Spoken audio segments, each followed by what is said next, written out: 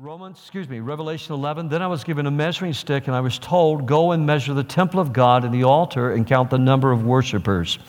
But do not measure the outer courtyard, for it has been turned over to the nations. This would have been the court of the Gentiles, for those of you that have familiar with your Old Testaments. They will trample the holy city for 42 months or 3.5 years, and I will give power to my 2 witnesses, and they will be clothed in burlap and will prophesy during those 1,260 days. These 2 prophets are the 2 olive trees and the 2 lampstands that stand before the Lord of all the earth. If anyone tries to harm them, fire flashes from their mouth and consumes their enemies. This is how anyone who tries to harm them must die. They have the power to shut the sky so that no rain will fall for as long as they prophesy. They have the power to turn the rivers and oceans into blood and to strike the earth with every kind of plague as often as they wish. And when they complete their testimony, the beast that comes up out of the bottomless pit will declare war against them, and he will conquer them and kill them, and their bodies will lie in the main streets of Jerusalem, the city that is figuratively called Sodom and Egypt. That's an important sentence to remember. And their bodies will lie in the main street of Jerusalem, the city that is figuratively called Sodom and Egypt, the city where their Lord was crucified. And for 3.5 days, all peoples, tribes, languages, and nations will stare at their bodies. No one will be allowed to bury them. All the people who belong to this world will gloat over them and give presents to each other to celebrate the death of the 2 prophets who had tormented them. But after 3.5 days, God breathed life into them. They stood up. Terror struck all who were staring at them. And then a loud voice from heaven called to the 2 prophets, come up here. And they rose to heaven in a cloud as their enemies watched. And at the same time, there was a terrible earthquake that destroyed 1/10 of the city. 7,000 people died in that earthquake, and everyone else was terrified and gave glory to the God of heaven. The second terror is past, but look, the third terror is coming quickly. God bless you. You can be seated, and I am so happy to see you out here tonight to study this book. This is a complex chapter, and probably if you will follow along with me on this, I won't be able to finish this chapter tonight. But if you'll follow along tonight and next week, this chapter will give you a lot of understanding and a great deal of understanding as we continue to go through the book of Revelation. It's a chapter that has to do with not only the church and the Jewish nation. It's a chapter that is full of symbolism. And when I recapped everything, when we came back off the sabbatical, I recapped all the ways of interpreting Revelation, and I recapped, the symbolism, the prophetic typology. This is where all of that really, really begins to play in very deeply. There's another aspect to this chapter, and that is the preaching of the gospel. Because the preaching of the gospel it's both the most wonderful, it's the most sweetest, it's the most powerful, it's the most exhilarating thing. It's like I shared with you last week. Being close to God is exhilarating and terrifying. And those of you who have a proper appreciation for who God is, He is an awesome God. And that word awesome is not about a new car or a hamburger. It's you fall on your face in trembling in His presence, and yet He's a loving Father. It's an exhilarating thing to hear from the Lord, but it's a terrifying thing sometimes to have to bring the word of the Lord. Some of the older preachers in the Puritan days would describe preaching the gospel as both sweet and bitter. There's a sweetness to preaching the gospel, but there's a bitterness to preaching the gospel as well, because the bitterness is about sin and the sweetness is about the grace and the blood of Jesus Christ. But as a pastor, I can testify to you tonight that over my 42 years of even longer than that, my 42 years of marriage and pastoral ministry, but over all the years I preached the gospel, seeing people grow in Christ is the most wonderful, sweetest, most powerful thing that I know. It was that brought me back into the pastorate when I grew tired of traveling and grew tired of the kind of work that I was doing for the Assemblies of God. I just missed being able to be with people week in and week out. And so with that in mind, terrifying and exhilarating, seeing people grow in Christ, these are the things that I'd like you to keep in mind as we go through this. Let's first of all deal with some of the symbolism. Here we go with the temple. The temple, and if you'll notice, I don't normally do the outlines, and when I realized there was nobody here to do the outline, I just printed off the outline that I sent them, so all of your fill-ins are complete tonight. So you can take lots of extra notes if you want to. And if nobody needs to come up to me tonight and say, what was the fill-in for this? I missed it. Because you've got them all, you know. You've got the cheat sheet tonight. The temple. Then I was given a measuring stick, and I was told, go and measure the temple of God and the altar, and count the number of worshipers. But do not measure the outer courtyard, for it has been turned over to the nations, and they will trample the holy city for 42 months. Well, let's talk about the temple for a moment. The temple, in my opinion, and this is a humble way of saying I don't know, the temple may or may not be rebuilt during the tribulation.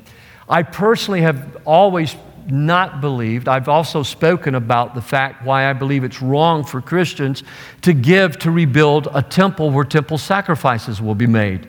And occasionally I've seen where let's give to build a temple, help Israel to build a temple so that the sacrifices can be made again. Friends, the final sacrifice has been made, and His name is Jesus Christ. And we don't need the sacrifices of bulls and goats and all of that sort of stuff. When the temple, if the temple is rebuilt, God will see to it that it's rebuilt during the tribulation. I have my own opinions about that. They are my opinions. I will share with you on that. But what I try to do is keep you in track with what we know we can interpret from the Bible, from Old Testament prophecy, and what we can interpret from the book of Revelation. Out of all fairness, because last week after church, I called somebody last week and just to say, hey, I was so glad to see you and to be here. And he brought up the series of books by Hal Lindsey, and then he brought up that series of books that Tim LaHaye and Jerry Jenkins wrote together. They're fascinating books. I've read all of them, read them more than once, read them several times, and I brought them up. But those, we don't know that's exactly how things are going to happen. Hal Lindsey believes that the temple will be rebuilt during the tribulation because the Jews will make certain concessions to a Roman Antichrist who will let them rebuild the temple and restart sacrifices, and then he will turn upon them, and Jerusalem will be trampled down by warring armies from all the nations. For 42 months, they'll just say that there's nothing but war, and they will accept the false prophet. Tim LaHaye does a wonderful job of illustrating this in his novels about the last days, what happens after the rapture. Hal Lindsey happens to believe that. I happen to read this, and when I look at the Old Testament, and again, I'm not a scholar, I am a pastor, but I have spent over 40 years studying this book and finally come to the point where I feel comfortable in preaching it. But when I look at the Old Testament and the New Testament and all those prophecies and just compare Scripture with Scripture, trusting that I somehow know that I'm going to come with what I need to know. The early church didn't have Hal Lindsey. The early church didn't have commentaries. The early church didn't have CBN. The early church didn't have all the things that we have today. What they had was the apostles and the preachers of the gospel, and they had the Holy Spirit. They didn't have the New Testament that you and I have. And you got to remember, these letters that we're reading now were being circulated. But I believe what we're seeing here is the ultimate salvation and protection of the nation of Israel. Because the Old Testament definitely prophesies there will come a time of a national revival in Israel where they will mourn for their sins and they will recognize that Jesus Christ is Lord. But I also see this as the Jews and the Gentiles merged together in one, and I think I'll be able to show you that as we walk through this chapter tonight.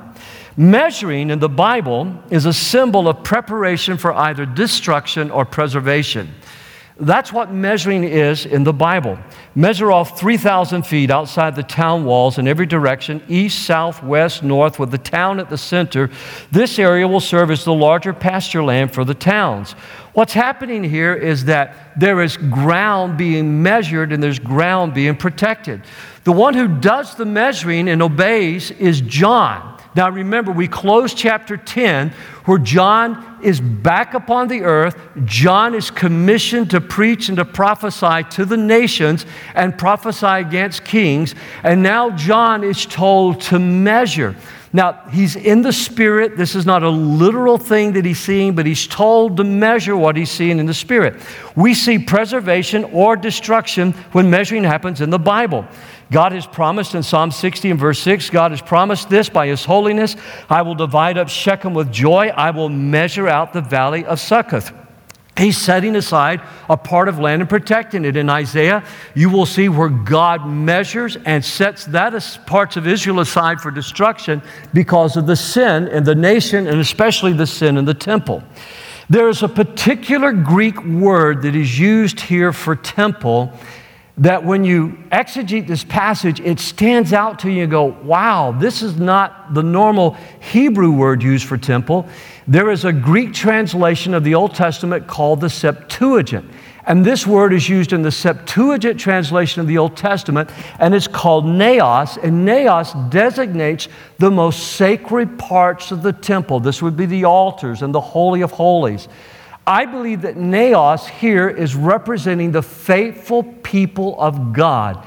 And I base that upon we are the body of Christ. God has said He dwells with His people. We are the sanctuary of the Lord. This building is not the church. We are the church. The Holy Spirit doesn't inhabit this building. He is everywhere, but He doesn't inhabit this building. He dwells in our hearts by faith through Jesus Christ. Can you say amen? So that word naos really stands out to me as something that we have to pay close attention to. The outer courtyard is separated from the naos because it represents those who compromise as well as the unbelievers.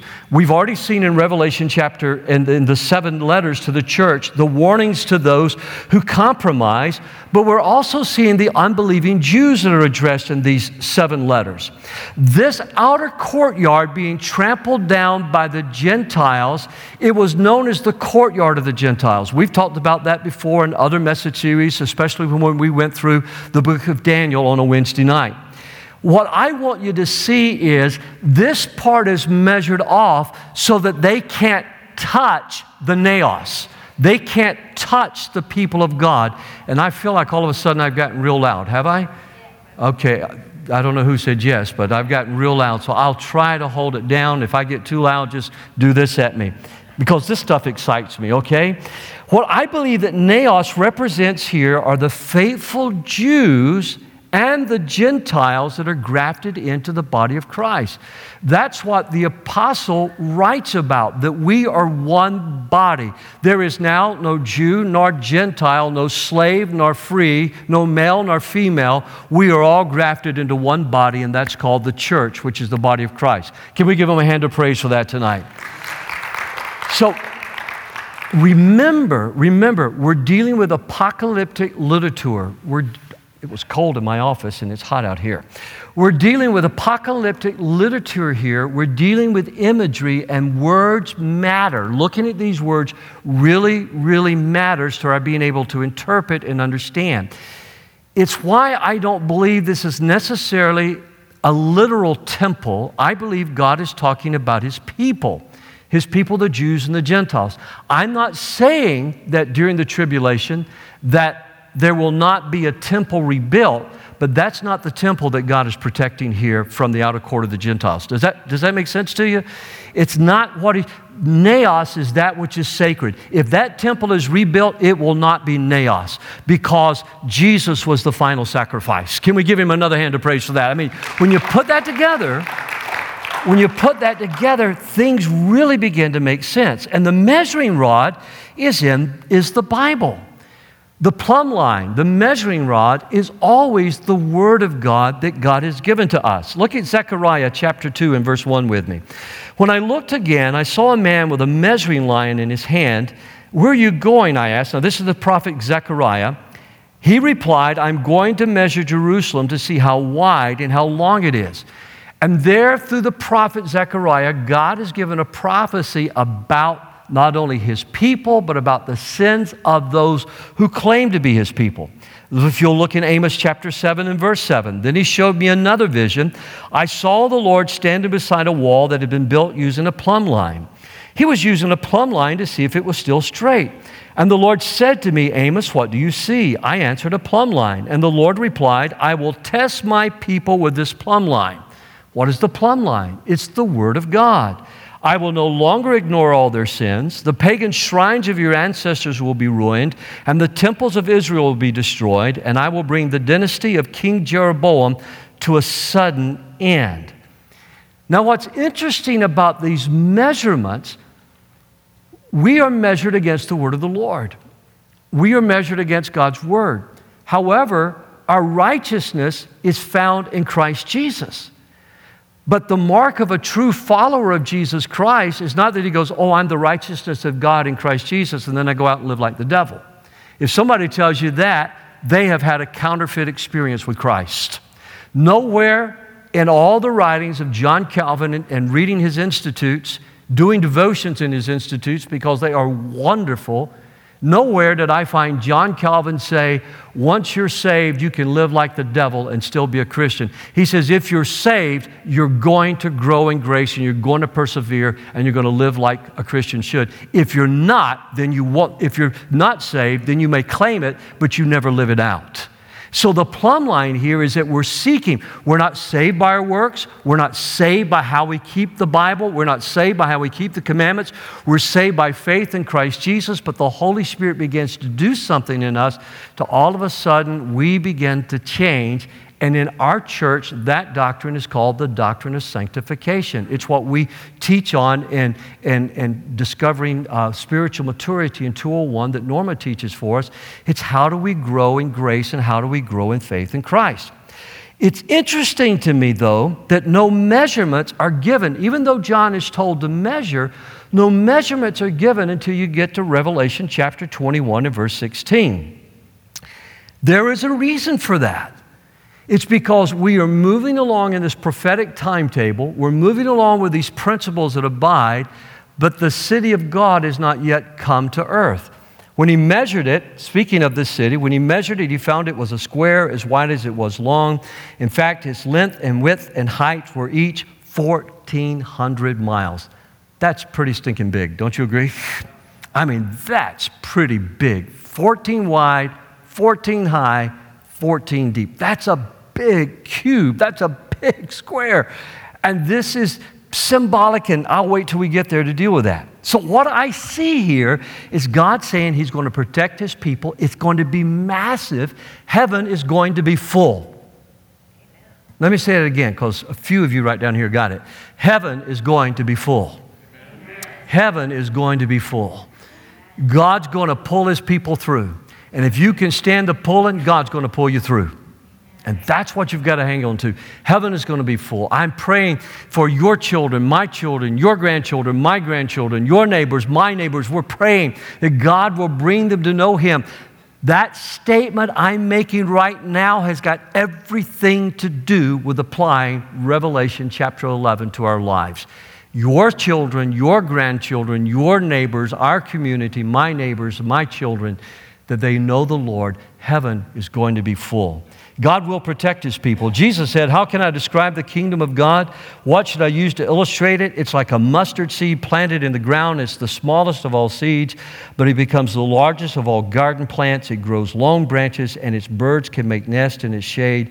What's he simply doing there? He's describing what the kingdom of God's going to be like. It's going to be massive. Now, let's look at what gets probably the most controversial treatment in so many different writers, and these are the two witnesses. I remember when I took my first course in prophetic literature when I was in Bible college, I walked out of there going more confused than when I started the class. I didn't have to repeat the class, but I wanted to repeat the class. And I remember going, wow, how can you, because in America and in Western civilization, we're so technical and we're so measured and everything, Europeans mock us because we don't use the metric system because it's more accurate. We want to be accurate in everything, but when you deal with this prophetic literature and this prophetic imagery, and then when you read it and you realize there are no chapters and verses here. Those came much later when a monk decided to add chapters and verses, and sometimes I don't always agree personally when I read the Bible how those chapters and verses break down. But I'm sure glad they're there, because when Jesus was preaching, he'd say, now you remember the story of. Well, today I can say, go to chapter 10, verse 6, and we all know right where to go. So this is important, and I want you to follow along with me on these two witnesses. Look at 11, verse 3 with me. I will give power to my two witnesses, and they will be clothed in burlap and will prophesy or preach during those 1,260 days. These two prophets are the two olive trees and the two lampstands that stand before the Lord of all the earth. Now, notice where they're standing. They're close to God. They stand before they're on the earth, but they stand before the Lord.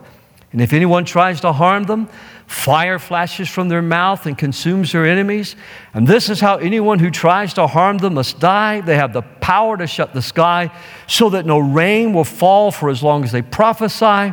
They have the power to turn the rivers and oceans into blood and to strike the earth with every kind of plague as often as they wish. When Tim LaHaye first began releasing these books, two other pastor friends of mine, we began reading these books together, and we would dialogue. And when we could get together and have coffee, we'd dialogue on our different thoughts. And when we couldn't get together, we'd call each other up in the days when we had great big old cell phones, and we'd talk over those great big old cell phones. But we were all agreed that this passage, this would make a wonderful movie. Can you imagine two preachers preaching and all of a sudden the fire of God coming out of their mouth, consuming their enemies? And I remember making the comment and then feeling ashamed of it. I preached to a few places that I wish the fire of God had to come out of my mouth and consume my enemies. I've had knives pulled on me. I've had guns pulled on me. I've had beer thrown on me. I've been slugged for preaching the gospel. And I got to tell you, sometimes I'm not as spiritual as I'd like to be. There's a little bit of carnality to creep in there and say, God, I'd like to be a son of thunder right now. Call down the fire and brimstone on them, you know? And I read this and it was like, wow, Tim LaHaye just did a glorious job of doing this. And as he and Jerry Jenkins wrote this. However, again, and you might say, Pastor, who are you to disagree with Tim LaHaye? Well, my name is Dennis Clanton, by the way, and your name is whoever you are. We can discuss these. I have a biblical reason for not believing that this is literal fire coming out of their mouth. It may be so. But I don't think that's what it is. First of all, they prophesy for the same period mentioned in verse 42, and that is the 3.5 years or 1,260 days. That's an important prophetic symbol for us. It's half of what we know as the Great Tribulation period. But they are identified only, look at this, they are only identified, listen, that sentence I wrote there, they are only identified as two olive trees and two lampstands. They are not identified as Moses and Enoch. They are not identified as Enoch and Elijah. They are not identified by any name like that would have been unfamiliar to the Romans. The Romans wouldn't have been familiar with Enoch. The Romans wouldn't have been that. They might have known something about Elijah from the preaching of the Hebrews. But by and large, Caligula or Nero would have known nothing. Titus would have known nothing about these two men that we just talked about. And there are some great people who believe that's who they are. I'm going to attempt to tell you why I don't think that's true. But I think the two olive trees and the two lampstands, we can find this in the Bible. Look with me at Zechariah chapter 4 tonight. Then I asked the angel, what are these two olive trees on each side of the lampstand? And what are these two olive branches that pour out golden oil through two gold tubes? Don't you know, he asked. No, my Lord, I replied. Then he said to me, they represent the two anointed ones who stand in the court of the Lord of all the earth. Who were those two anointed ones? It was Joshua and Zerubbabel, who worked for the good of a city that was being trampled down by the Gentiles. They worked for the good of Jerusalem. Jerusalem at that time was being trampled down by the Gentiles. They're going to rebuild a temple. And that temple is going to cause people to weep who remembered the old temple, because it's not the temple that's prophesied about in Ezekiel, one that's even more glorious than the former temple. That more glorious temple was not even Herod's temple. That more glorious temple is you and me. We are the temple of God. We are the body of Christ. And Zerubbabel, that's a hard word to say when you're preaching, by the way. Zerubbabel and Joshua are a king and a priest. Now, keep following with me here. This king and this priest work for the good of a city being trampled down by the Gentiles. What city was that? The city of God, the city of Jerusalem. These two men are in a place where they have an anointing. Those lampstands, and there's a reservoir there in Zechariah. That's symbolic of the anointing of the Holy Spirit. You have an anointing. I have an anointing tonight.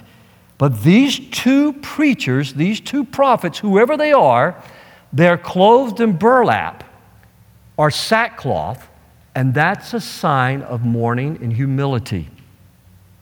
They're not dressed in a pair of jeans and a navy blue blazer. They're not dressed in a collar and a black cassock. These are men who are mourning over the sins of the city. These are men who have humbled themselves before God. And the fire from their mouth represents the preaching of the Word of God. That's the fire from their mouth. Because we can go back to Jeremiah, one of the other prophets, and Jeremiah says, therefore, this is what by the way, I like your fill-ins being filled in. I can just kind of keep cooking with gas because you don't have nothing to write down. Therefore, this is what the Lord God of heaven army says, because the people are talking like this, my messages or my sermons, my words will flame out of your mouth and burn the people like kindling wood.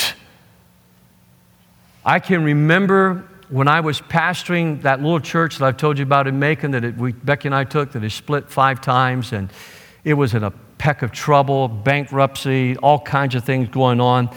I'd been there about 2 years, and I was so tired. I was so exhausted. Building a business on the side to support Becky and I, and just so much going on, trying to build a day school, trying to keep up with 22% interest payments that the church had. And we had, in 2 years, we probably were about 40 or 50 people. We started with 19 people there. We were about 40 or 50 people. And I had anywhere from a $12,000 to a $14,000 a month mortgage payment alone to meet. And I was just exhausted. And then one day, this lady whose husband was a pastor there in Macon, Georgia, pastored an African Methodist Episcopal church. She drove over to our church. She knocked on my door. She said, the Lord told me to come pray for you today. And she laid her hands on me and she prayed these very words over my life. I nearly collapsed while that lady prayed for me and held my hands. And she prayed and she says, God, let your word be like the hammer of Jeremiah in his mouth. Let it be like a fire that consumes all of his enemies. And I've told you before what happened as a result. Friends, the preaching of the word of God is powerful. It's by the foolishness of preaching that God has chosen to save the lost. It may be mocked, it may be scorned, it may be done poorly, or it may be done well. It may be done falsely, or it may be done in the purest of hearts. But the preaching of the Word of God is a powerful thing. Amen? Let's give him a hand of praise for that. What is happening here, these men are preaching such powerful sermons that an unbelieving world is convicted of its sin. An unbelieving world is convicted of its sin. And conviction hurts. Conviction will make you mourn. Conviction will make you uncomfortable. Could it be Enoch and Elijah? It's possible. In all fairness to you, I will give you 3 great church names. Tertullian, Hippolytus, and even the great Jerome believed that it was Enoch and Elijah. The reason they believed it was Enoch and Elijah is because the Bible says that Enoch walked so close to God that God took him up and he hadn't died, and that Elijah was caught up in a chariot of fire. And they say, and this is their reason, so track with me, please listen to me. I mean, I admire those 3 men. I love especially Tertullian. I love them. Tertullian, by the way, prayed in the Spirit. He was a very unique man. However, they base that upon a passage from the book of Hebrews says that it's appointed unto man once to die, and after the death, the judgment. Well, the reason I don't buy that, with all respect, and I'm not being facetious, deepest respect for the 3 of them. The reason I don't buy that is because when the rapture happens, there's going to be a whole bunch of us that don't die. We're just going to be immediately carried into the presence of the Lord. Can we give him a hand of praise for that tonight? Now, Hal Lindsey and Tim LaHaye both believe that they are. And so I'm just being honest and sharing with you. You have to do your own study and compare Scripture with Scripture. I'm not giving you a novel. My job is not to tell you a story. My job is to preach to you what the Word says and compare Scripture with Scripture. So you tracking with me so far? And so I know many of you have read those books. I know many of you have, and the easiest thing in the world for me would be to just kind of ski over this and not deal with it. But I want you to be equipped so that when people talk to you, it makes sense when you look at it. When you look at these passages, it makes sense what's going on. Let's look a little more carefully. They are lampstands, the Bible says. In Revelation chapter 1 and verse 20, the lampstands are the church. They're believers. Joshua and Zerubbabel were the high priest and the king, and the church is called a kingdom of priests. God has made us now both kings and priests. As a matter of fact, as men in your homes, you are prophet, priest, and king. Aren't you grateful for that? And at our marriage retreat this weekend, and I see some of you guys here tonight. I'm so glad you're here. But when I served communion to those that were at the marriage retreat this weekend, I served the husbands as symbolic of being prophet, priest, and king, head of their home. Love your family, love your wife as Christ loves the church. So they broke the bread, they gave the cup to their wives, and then we talked about what happens when a church submits to Christ. Who could help but submit to our loving Heavenly Father? Who could help but submit to Jesus, who knows all about me and loves me anyway? Who could help but submit to Jesus that says, son, that's not okay, but I'm not going to give up on you. I love you. I'm going to make you more than a conqueror. If you can stand the pulling, He'll pull you through. God believes in you tonight. Can you say amen? Who can't help but submit to that? Because when you submit to Him, He blesses you and you become what you're supposed to be. And when we understand the husband and wife imagery, there's something powerful there. When we look at this imagery, there's something powerful there as well, because the church is a kingdom of priests today. It's why we in Protestant churches don't go to a priest to confess our sins. It's okay to confess your faults one to another and pray that you may be healed, but we don't do that in order to have our sins remitted. We do that for encouragement and accountability. Can you say amen to that? However, we minister in a priestly role in this world, and that priestly role is we represent the world to God. And by representing the world to God, we pray for them, we intercede for them, we worship God, we make sacrifices in prayer and sacrifices in giving and sacrifices in time to be sure the gospel of Jesus Christ is preached. Nobody was a greater prophet, priest, and king in the kingdom of heaven than the Apostle Paul, who was shipwrecked, who was beaten, who suffered all manners of persecution, all so that lost people could know the gospel of Jesus Christ. And all that he did, God used to put the word of the Lord in our hands tonight. Can we give him one more hand of praise this evening? So what was their ministry? Their ministry was simply to prophesy or to preach. Therefore, our mission is the same, is to testify for Jesus Christ. The length of time of their ministry, and by the way, we looked at this last week. Don't ever forget that the spirit of prophecy is the testimony of Jesus. When we testify about Jesus, we're prophesying. Prophecy is not something weird where all of a sudden you get taken control of by something and you just say stuff you don't know yourself. That is occultic, okay? Prophecy is a gift that God, the Apostle Paul says, I would that you all prophesied. You share your faith. Prophecy is the testimony of Jesus. I didn't mean to mock right there.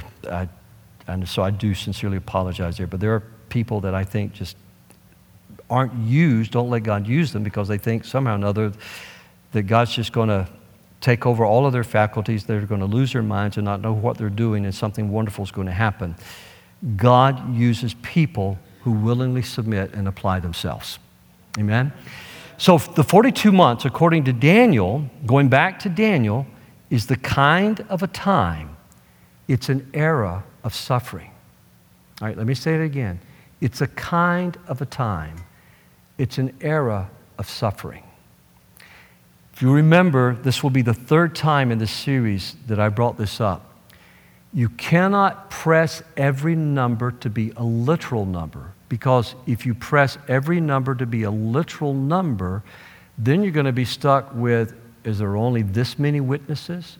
Is there only this many? These are symbolic numbers. And in Daniel, it's an era of suffering. We saw that era was fulfilled during the time of Antiochus Epiphanes. And I preached and taught on this for 2 weeks in a row in our Daniel series before we got to Revelation, of how that Antiochus sacrificed a pig in the Holy of Holies of the old temple.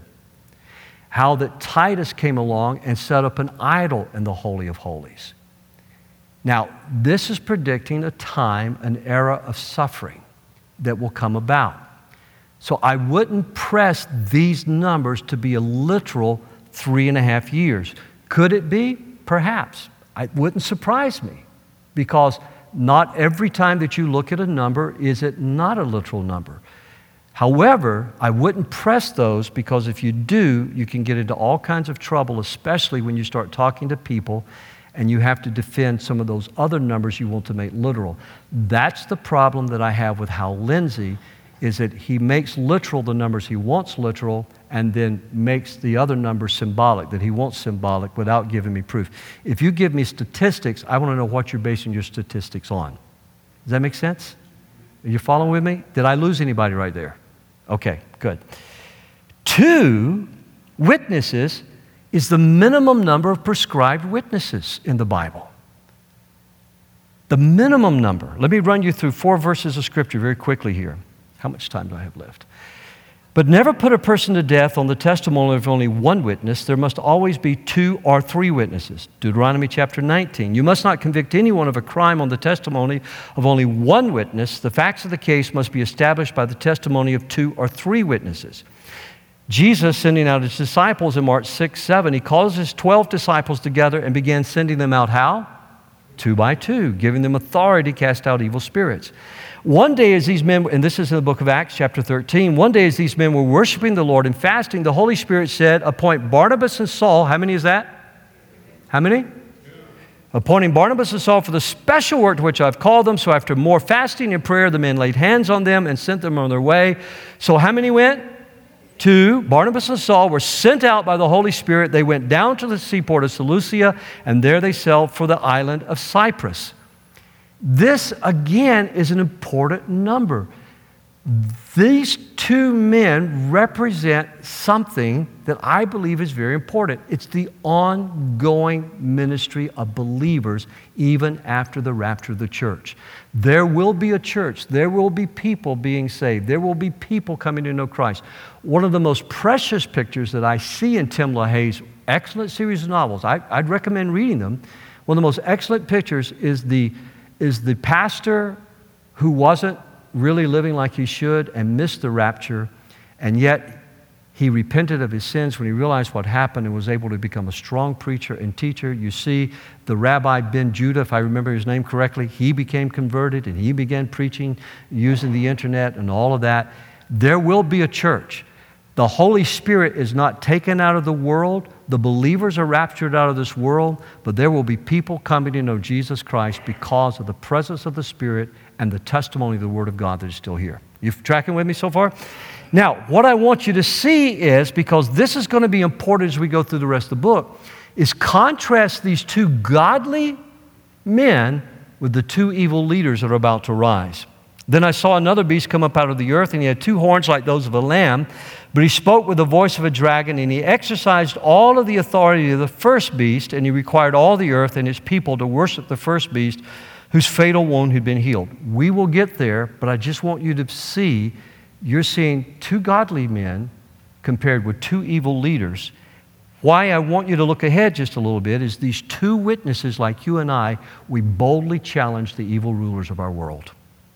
We boldly challenge those who preach evil, do evil, and try to proclaim evil as good.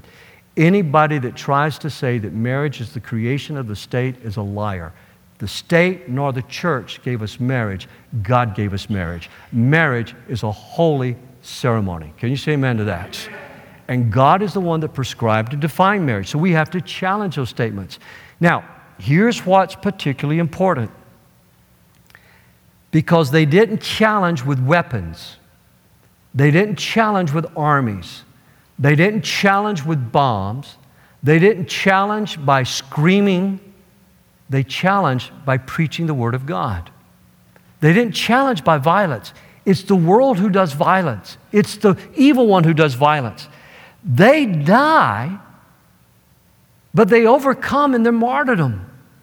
And isn't that what we've been reading about all through the book of Revelation? The blood of the martyrs, those who conquer. When they complete their testimony, the beast that comes up out of the bottomless pit will declare war against them. He will conquer them and kill them. Revelation 13:7. The beast was allowed to wage war against God's holy people and to conquer them. Look at chapter 12, verse 11. They have defeated him by the blood of the Lamb and by their testimony. They did not love their lives so much that they were afraid to die. Can we give the Lord a hand of praise for that? What makes them overcomers is that they don't try to fight using the weapons of this world. We'll be getting there in just a few weeks on Sunday morning as we preach through Ephesians. Our weapons are not carnal, but they are mighty to the pulling down of strongholds. We don't love our lives even unto the death. Their bodies, I've got to skip down, I'm running quickly out of time. Their bodies lie buried for 3.5 days. That's a sign of how shamefully treated they were. The enemies didn't even do that to one another. It's not the biblical worldview, but the ancients and a lot of the pagans believed that if you were not buried, your soul was doomed to wander the earth. They believed that if you went down in a shipwreck and since you weren't buried, that your ghost kind of circled the place that went down in the ship. That's the reason there's so many legends that grew up like that. You remember, and I'm not trying to be crass, but if you remember when Osama bin Laden was killed, there was all of this discussion about how his body was disposed of because of what the Muslims believe about a burial and the afterlife. It's not the biblical worldview. But to leave them unburied, this was the world's way of declaring how much they hated the preaching ministry of these men of God. And I don't know if you've ever been despised because of your witness for Christ or you've ever been persecuted. We don't worry about losing our lives here. We can preach and teach, but I'm going to tell you, there are places in the world where tonight people's lives are on the line. Notice what the world does. They exchange gifts at their murder. The world starts sending presents to one another. This is a reference back to Purim in the book of Esther. It's the very reversal of Purim. For when the people that were going to destroy the Jews, the people who wanted to kill the Jews, when in turn it turned on them and God delivered His people, and this is what your Jewish neighbors celebrate when they celebrate Purim. The Bible says, so to this day, rural Jews living in remote villages celebrate an annual festival and holiday on the appointed day in late winter when they rejoice and send gifts of food to each other. Those early Christians, and remember the first century church was primarily Jewish, they understood this. They knew the symbolism here. The world wishes them dead because of their convicting preaching, and then the two witnesses are resurrected. Mark, come on up if you would, please, sir. They're resurrected and caught up into heaven. This is so important, so let me read you these 3 verses. But after 3.5 days, God breathed life into them, and they stood up, and terror struck all who were staring at them. Does that remind you of somebody else?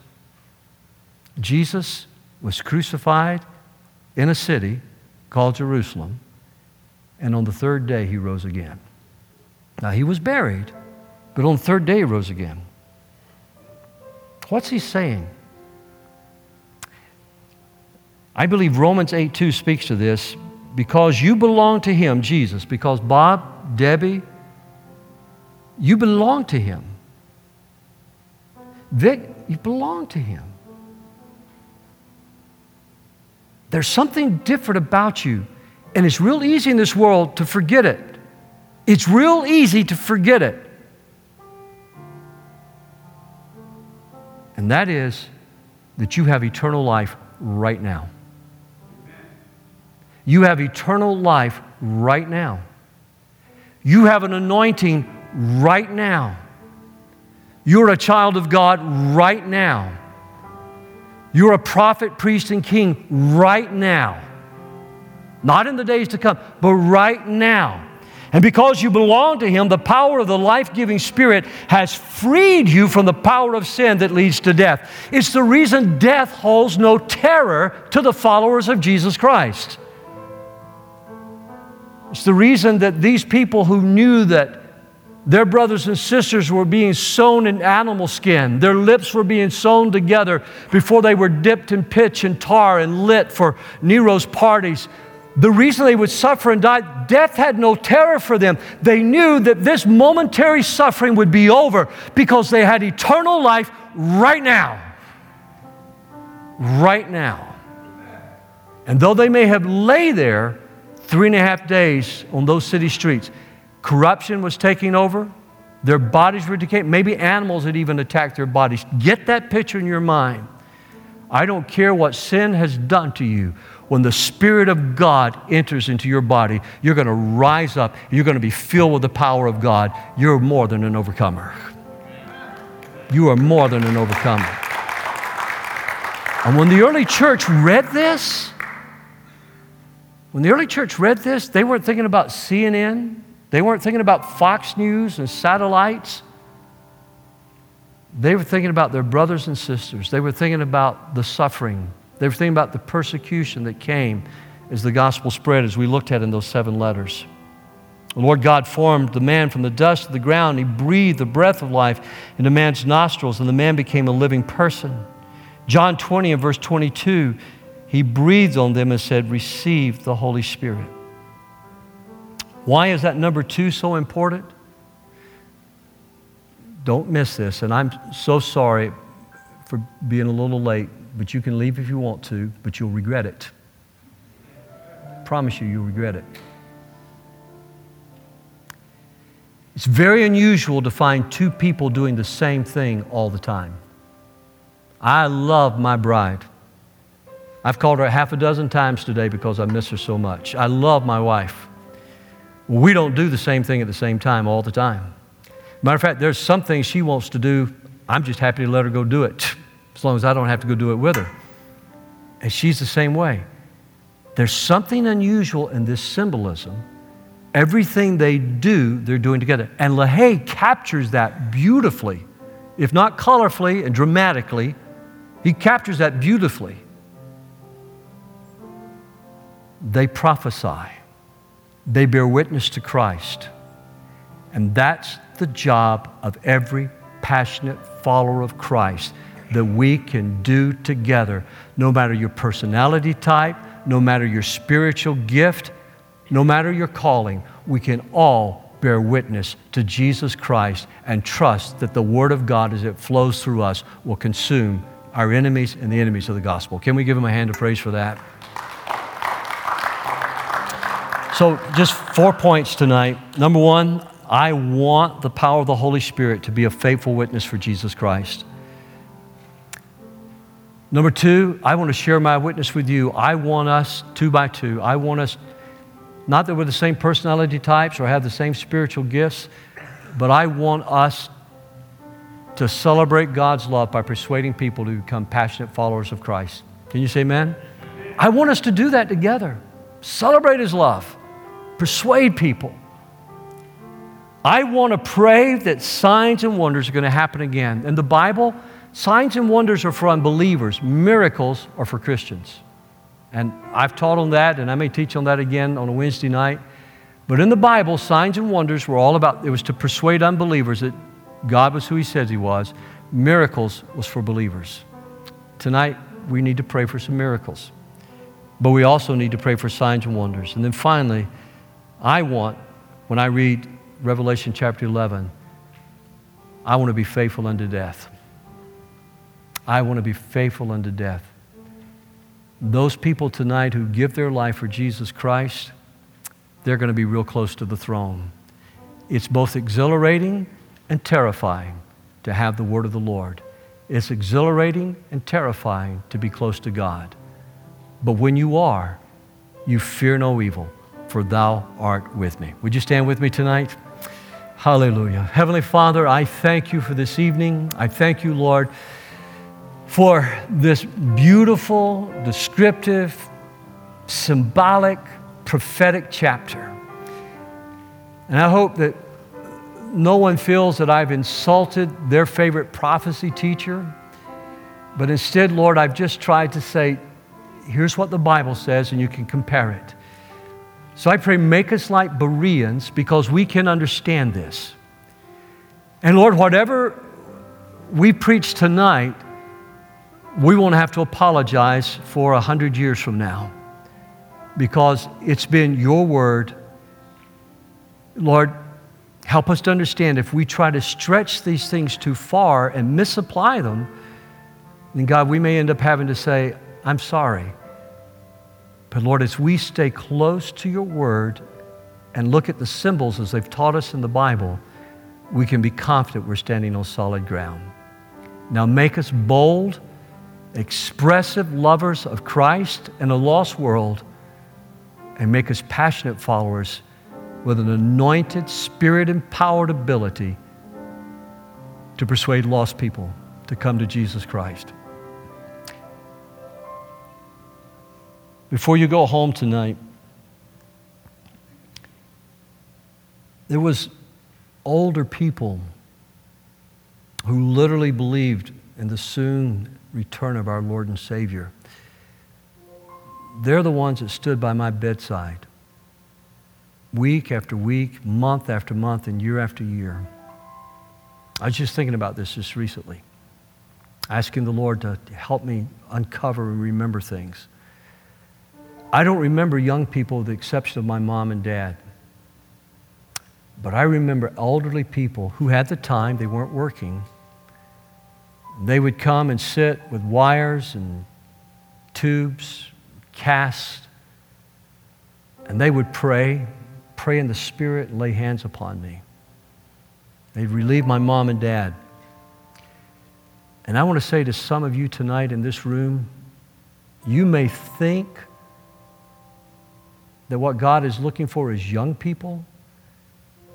He'll use them, but your greatest hour of ministry is right now if you know how to pray. And if you know how older women to teach younger women, older men to teach younger men, and build those relationships, you were meant for more than Fox News, mall walking, and shopping. You were meant to be a powerful force in the kingdom of heaven. Amen? God bless you. Good night. If you need prayer, I'll be glad to pray with you down here at the altar tonight.